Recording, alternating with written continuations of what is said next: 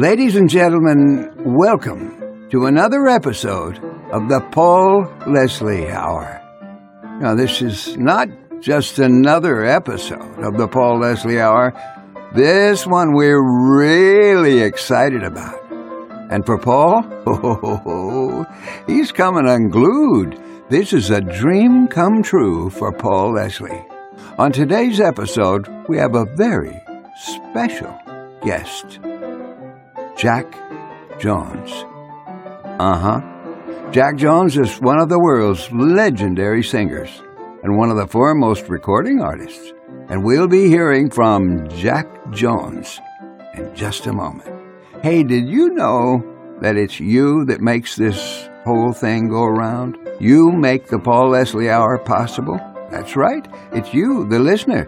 And you can help us with our mission by going to www.thepaulleslie.com/support. And we thank you, every single one who contributes and those of you who come in to listen. Well, we've waited quite long enough. Here it is, an interview with the legendary Jack Jones, right here on the Paul Leslie Hour. By all means, let's begin. Take it away, Paul.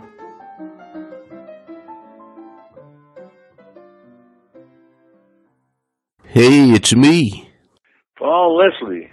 Jack Jones. Yeah, how you doing? I'm doing good. How are you, sir? I'm good. I'm just getting over my Pfizer booster shot. You feeling all right? Yeah, I'm out of the woods now. It was a little bit of a, and then they just told us that the third shot is the worst of them all. And they didn't tell me that until after I took it. Well, I hope you're on the mend rapidly. No, I'm fine. There's just some stuff that went on that is not pleasant. So, anyway, all I have to do is read your review, and it cheers me right up. Well, it's a great pleasure. I'm really honored to be able to do this interview. Oh, thank you. Well, ladies and gentlemen, I want to properly introduce the gentleman that you hear. He's one of the great icons in entertainment. Jack Jones is with us today. He is a legend in music, a Grammy Award-winning recording artist. Jack Jones is known as the Singer's Singer. As I said, he is a prolific recording artist and performer. He's released more than 60 albums. His latest album, which we were just talking about, I reviewed. It's called Every Other Day I Have the Blues. It's a sojourn into blues music. It was recorded at Capitol Record Studio in Big Surprise Music. The album was produced by Jack Jones and Tom Scott on the Cavalry Productions label. And before we get started, I'm going to read this quote from the renowned jazz critic Will Friedwald. He had this to say: "It's hardly surprising that Mr. Jones should surprise us with a new album of fresh songs that all have ties to blues form and harmony, delivered with stunning arrangements and a swinging band and soloist." So, ladies and gentlemen, the legendary Jack Jones is with us. It's a great pleasure. Good morning or afternoon or whatever it is for you. How does it feel having this new record of blues-influenced and blues songs out there? Well, it seems, I mean, I chose, with the help of Tom, I chose the songs, and it seems that I was swayed by how much humor there was in the content. And there are 3 Kebmo songs on there, and he always writes with humor. And it just kind of blossomed, you know, and of course the title song is a wonderful song that, and I was very close to Joe Williams over the years, and I'm sorry that he didn't get a chance to hear that, but because it's really a tribute to him. Can you tell us about the experience of recording this album? Looking through the booklet, there's lots of pictures from in the studio, and everyone has a big smile on their face. What are your memories from making this record? Well, that's what it was. It was just a fun record to make, and as opposed to doing a sad ballad album or something. It was just a happy album, and they're just these guys are just the best. They're the rhythm section in town when it comes to jazz. Absolutely, great musicians on this record. You know, you got the songs from a lot of varied sources, everything from country music writers to, as you've been saying, Keb Mo, to some of the players who are on the record. How did you go about gathering this collection? Well, it was calculated. we wanted these guys, and I was lucky enough to be a friend of Tom's and Paul Loudon, who just idolizes these guys. And so we've seen them all along, and so we finally got a chance to work together. And we did it again, but it's another album coming out next year. Oh, wow. We did, but it's a 60-piece orchestra thing. It's beautiful. We did this, but we used the same rhythm section. They're just the best. And there's Jeff Hamilton on drums and John Clayton on bass. Tom Scott is playing the sax, and Tamir Handelman is on piano. One of the finest piano players I've ever heard. Then we have Chuck Finley on trumpet, and Gene Cipriano. Now Gene is a character. While I'm there, I'll mention that he actually was working with Yo-Yo Ma, and Gene is one of those musicians that's stuck in the past with his vocabulary, and he uses the word yo all the time. So when he saw Yo-Yo Ma, he said, "Yo-Yo, yo." And then Andy Martin on trombone, and Billy Hilton on congas, and Paul Loudon on B3 organ, and on guitar, the son of a guy that did an arrangement for me years ago on my Gershwin album, Brad Decter, his son Graham on guitar. So I'm a pretty lucky guy here. Some great players. And I'm hoping you can tell us, you co-produced the album with, as you mentioned, Tom Scott. Tell us about Tom. Tom is a very energetic, happy, loves what he's doing every minute. And so whenever you work with him, it's like a wonderful experience. He's all smiles. And he creates things on his own, some of the stuff he does privately in his own studio, and adds them in. But basically, he's just a great musician. As we've been saying, there's a recurring theme of humor, and I want to call to the attention of the listeners, one of the songs on there, I was in stitches. It just kept going on, and it just got funnier and funnier. I'm talking about Looking at You. Can you tell us about that? Yeah, I heard one of my musicians, the guys that I travel with, the bass player, Chris Colangelo, had made a jazz album, and I was listening to it, and I just had this urge to do this talking record, and because years ago, when I was a young kid, I was listening to a guy by the name of Ken Nordine, and he had a very deep voice, and he used to do all these tongue-in-cheek talking records. So it came to my mind. So I said, well, I'm going to do that. I didn't know what I was going to say. I just did it. And so it started looking at you, and you looking at me. While I'm looking at you, you're looking at me. And it got so silly, but I didn't stop. I never stopped. I never edited once. Never did a retake. It's just all a stream of consciousness. And then I found myself, after it was over, laughing at my own stuff, you know. It was so silly, it was funny. And other people reacted in the same way. That's why I put it on there. I got to share that. And it's a wonderful jazz theme going underneath. I don't even know what the name of that is, but it's wonderful. They're very inspiring. It's great. Just great. When you were putting out this album, you know, it's interesting because it is a blues record. Did you have a certain mission in mind? Was there something you were hoping to accomplish in particular? Well, I was lucky enough to a couple of years ago to get a review with the Jazz Times, and they said Jack Jones can now be considered a jazz singer. I waited for that day a long time, especially because when I started, my mentor, my producer, Dave Kapp of Kapp Records, said, "Don't change the melody.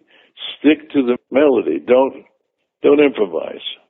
And that's the only way you're going to have a hit." Well, it happened to be right because we were in the pop field, and you know, you can't mess around. You just got to sing a song, and the song we were doing at the time was from Man of La Mancha, The Impossible Dream. Of course, I wasn't going to try to jazz that up, but the whole thing is that he would slap my hand every time I would deviate from the melody. But I always had this jazz urge, you know, since I became a man, and kind of feel I want to sing jazz, but I'll do that later. Well, this is later. Oh, sorry about that. If you hear some whimpering, this puppy dog came walking by. You can't see, but that's that sound that you heard. No, I thought it was a jazz lick.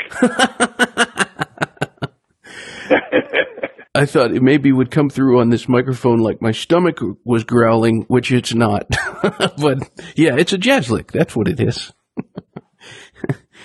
But I have a 5-year-old poodle, and she's just wonderful. And she's usually sitting on my stomach.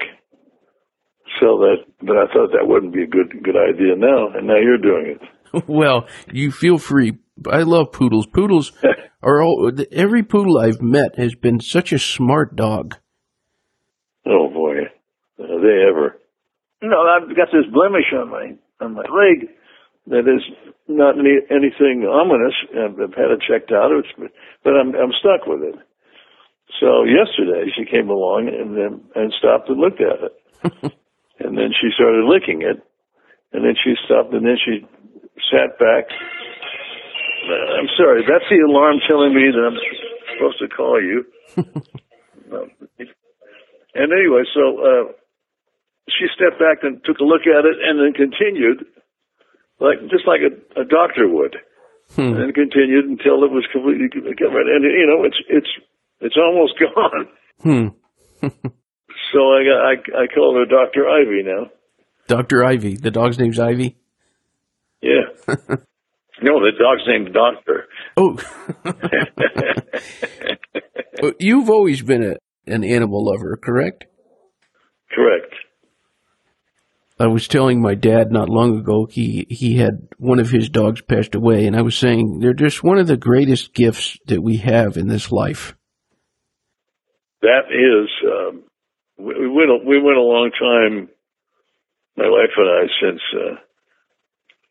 our respective pets passed away. She had a great little dog, and we didn't know that because somebody else suggested that we get together, but my ex-wife used to walk up this mountain and every day, and I would drop my dog off, as some ex-husbands do, with the ex-wife, and I'd go back on the road and come back.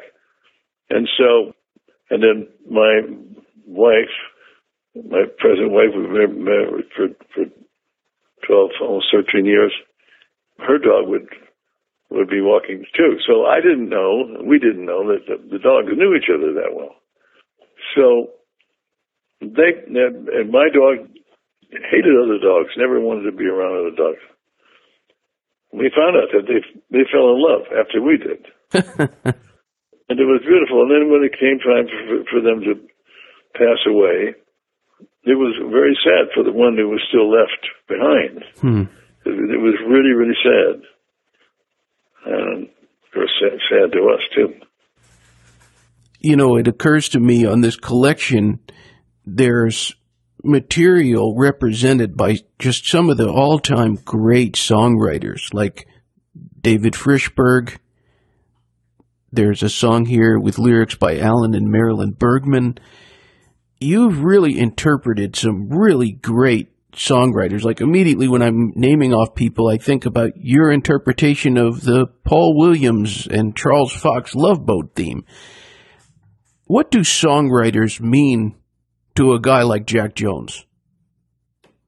Well, everything, because I'm not known for writing my own songs, so I've written quite a few, but none of them were that strong or hit material. So it's all I got, and I relate to the songs that relate to my life.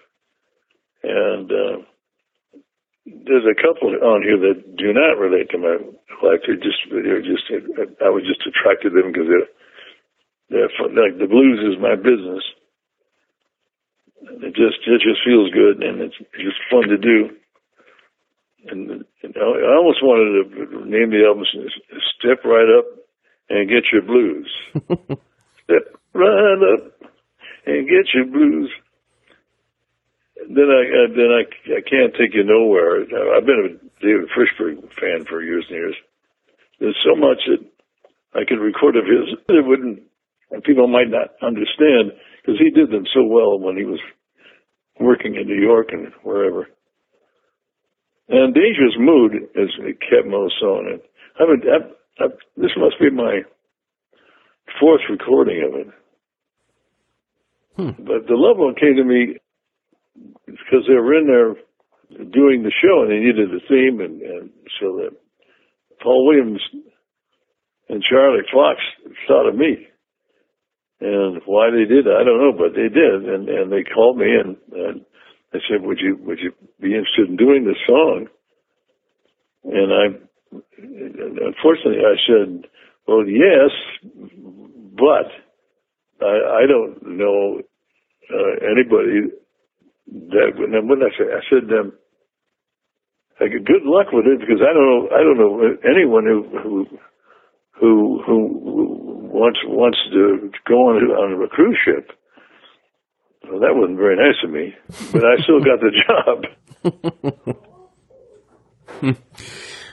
What is Paul Williams like? He seems like he's a character. He is a very, very. He's a good actor. He's a good writer.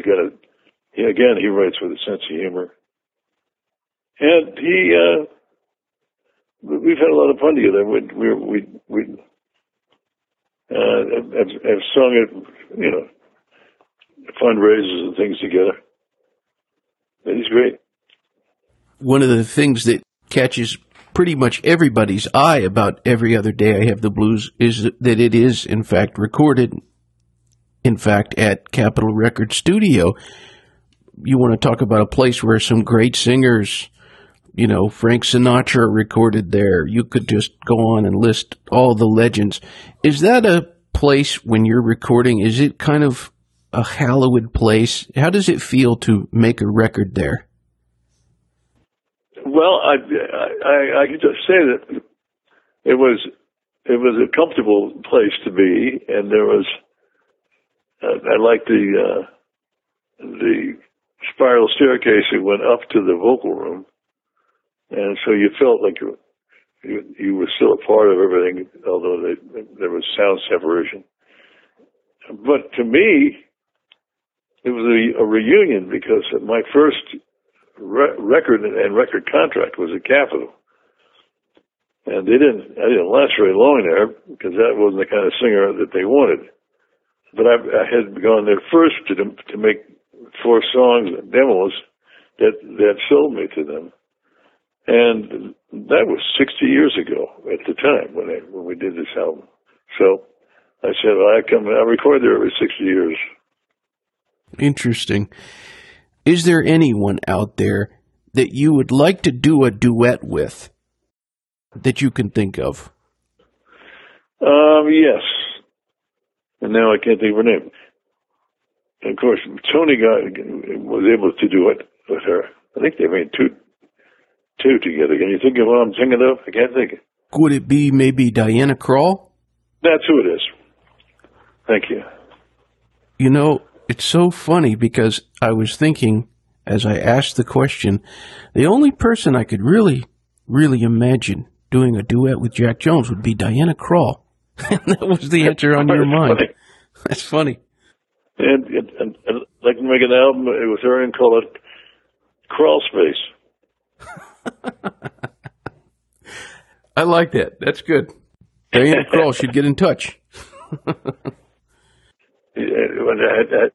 had one I made for Beyonce, an album title for her, Bed Bath and Beyonce. Even better. I like that. Right before I was doing this interview, I was telling my wife about the fact that I was going to do this interview, and she made a comment about what a handsome man you are. And that's something that my mom has said also. And I asked my wife, I said, should I ask him this question? She said, yes, you should. What has it been like to make so many women swoon through the years? Well, if you think that, they're probably not inclined to swoon. Women will pick up very quickly on the fact that you're conceited. So that's a good thing, I guess. I really thought that I was not good looking. So then I just was insecure, and very shy. Interesting. And now I feel like that I have good looks, but you better hurry up and catch them before they're gone. I remember I was on after the Love Boat became famous, the ship itself. They started paying real good money to have me on there, and other singers too. I mean, the money went way up, and cruising was again kind of an in thing. So I get on there, and you're very visible and very touchable, and so there were times that I wanted to get to one end of the ship from one end to the other, and so I said, "Look, can you give me a badge that looks like I work here, which I do, and then I can go down and because the guys that were below decks, they didn't know who Jack Jones was or what he looked like or cared, and they would say, 'Sir, you can't come down here.' So if I have a badge on, I'm free to travel back and forth." So they said, "Well, what do you want on there? Your name, but what is your job?" And I said, "Okay, just put legend in own mind." And it was on there the whole time. Nobody ever looked at it.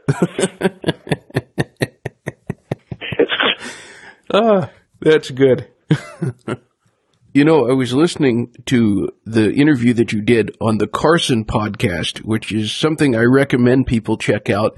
And something that caught my ear it was a great broadcast that you all did. But you were mentioning that you, at times, have written poetry. Yeah. Interesting. I don't have any in front of me now, but I've written some. It's usually funny stuff, Yeah. Or a parody to a song. I'm trying to one poem I wrote about a guy that it's about he's having a generational moment when he's down waiting to get a sandwich in the bar, and he looks at the bar and there are all these people hitting on each other, and so I tell the audience that I went right upstairs and I started writing this song, and oh God, I can't. I can get it and I should get it and record it and send it to you. It's very funny. Okay, that sounds great. I built this whole thing up and I can't remember it. And then I would write things like a parody to "Who Can I Turn To?" Who can I turn to get my full wages? I've done that. Oh, shoot. No, if it was in front of an audience, I'd probably remember it. No worries. What makes a good song, in your opinion? A song that relates to the way people are living or have lived. A song that is a good life lesson to them personally. And so if you can write a song that covers a lot of people like that, and then they just try to identify with it and they just love it. It has to be a pretty song. Mm-hmm. In my kind of business, yeah, it has to be a pretty song. Can you tell us anything about this album that's going to be coming out? The next one, you said it's got a 60-piece. Can you give us a little nugget about what it'll be like? It's me, and guesting on it is Joey DeFrancesco on the organ. Oh, wow! And on the trumpet, and on the sax, and it's John Clayton. He did all the arrangements of the big orchestra, and it was quite interesting to be singing with all these wonderful string players, and every one of them had a mask on. And it's quite something. It's just a beautiful arranging. And so the songs are all, the theme was that asked me to choose songs that I always wanted to do or wanted to do over. And so there are about three or four of them that I recorded over from the past, and I recorded songs when I was a young kid. I did Lush Life when I was a kid. I mean, it's 21 years old, but the writer of Lush Life was younger than that. But my interpretation of Lush Life, as I look at them both now, they're different from a different point of view. So it was interesting to do that, and hopefully they're both good, but for what they are, but they're great songs, and it's quite striking, and it's something that people aren't doing very much anymore. Really looking forward to hearing it. What is the best thing about being Jack Jones? Well, I don't know. Well, I'm pretty happy and grateful for what has happened to me in my life. So one of the best things about me, I don't have to hear myself complain. Good answer. I always like to end the show. I like to give the guest the stage, so to speak, and we get listeners. The first one out of town. What's that? The first one out of town. The first one out of town. The first stage. The first stage out of town. Sorry. No Sorry problem. about that. I wish we had a drum to do the. Yeah, well, one of my dear friends was Steve Allen, and he was a great punster. It's a pretty open-ended question, but we have listeners we track in more than 100 countries now. Wow. What would you say to anyone who's tuned in?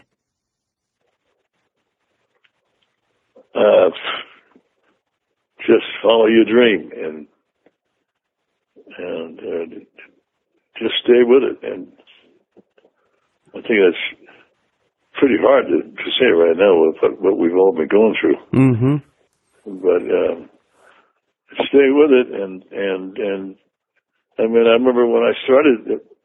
My father was a pretty well-known singer back in the 30s, and so I started entertaining, and people would come in, older people would come in, and that had seen my father, and they would say, "Oh, you're not as good as your father," and that. And I always thought of Frank Jr. because his father was a monumental star, and it must have been very, very difficult to perform and then have to deal with the father comparison every day, every night.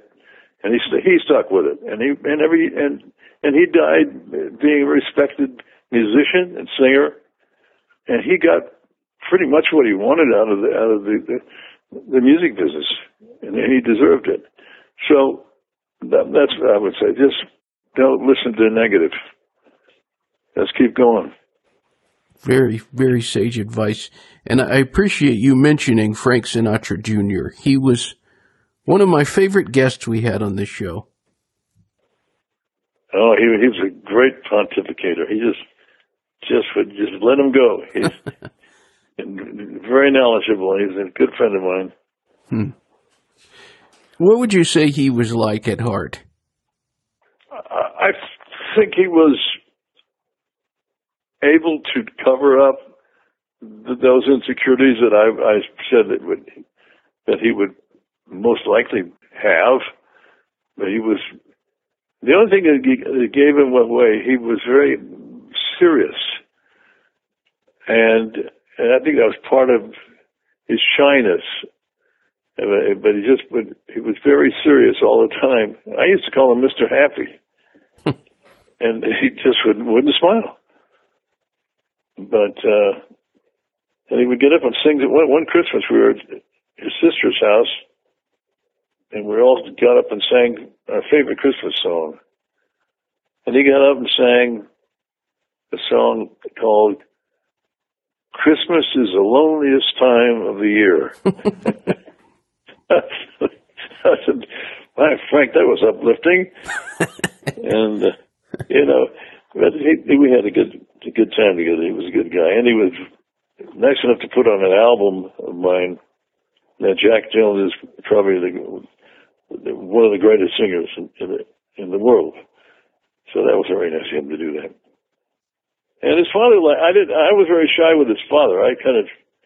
And I found out later, from Barbara after Frank died, that he said, "You should have come over. He loved you." Huh. Frank was a Frank Sr. was a very loving man. Really? Yeah, you wouldn't think so, but he was. Well, I want to tell everybody out there, if they want to find out more and see some pictures from the album, they can go to Cavalry Production. CavalryProductions.com, CAVALRY, and also check out JackJonesMusicStore.com. And Jack Jones, it's been a great pleasure to talk to you. There's another, my website that is created by a gentleman in Japan who I was having trouble with my website that I created, and then we were communicating, and I saw his website on me, and I said, "Wait a minute, yes, you're really good. You want to do it?" He said, "Yeah." So he's been doing it for like 30 years, and it's quite something. And that's Jack Jones. You can go to jackjones.org, and then it goes to his, and it's Lollipop. So we never changed that name, but there's a link that goes right to it. From jackjones.org. jackjones.org. You know, we put all these labels on you that you're a singer, a performer, a recording artist. Who would you say Jack Jones is at heart? Well,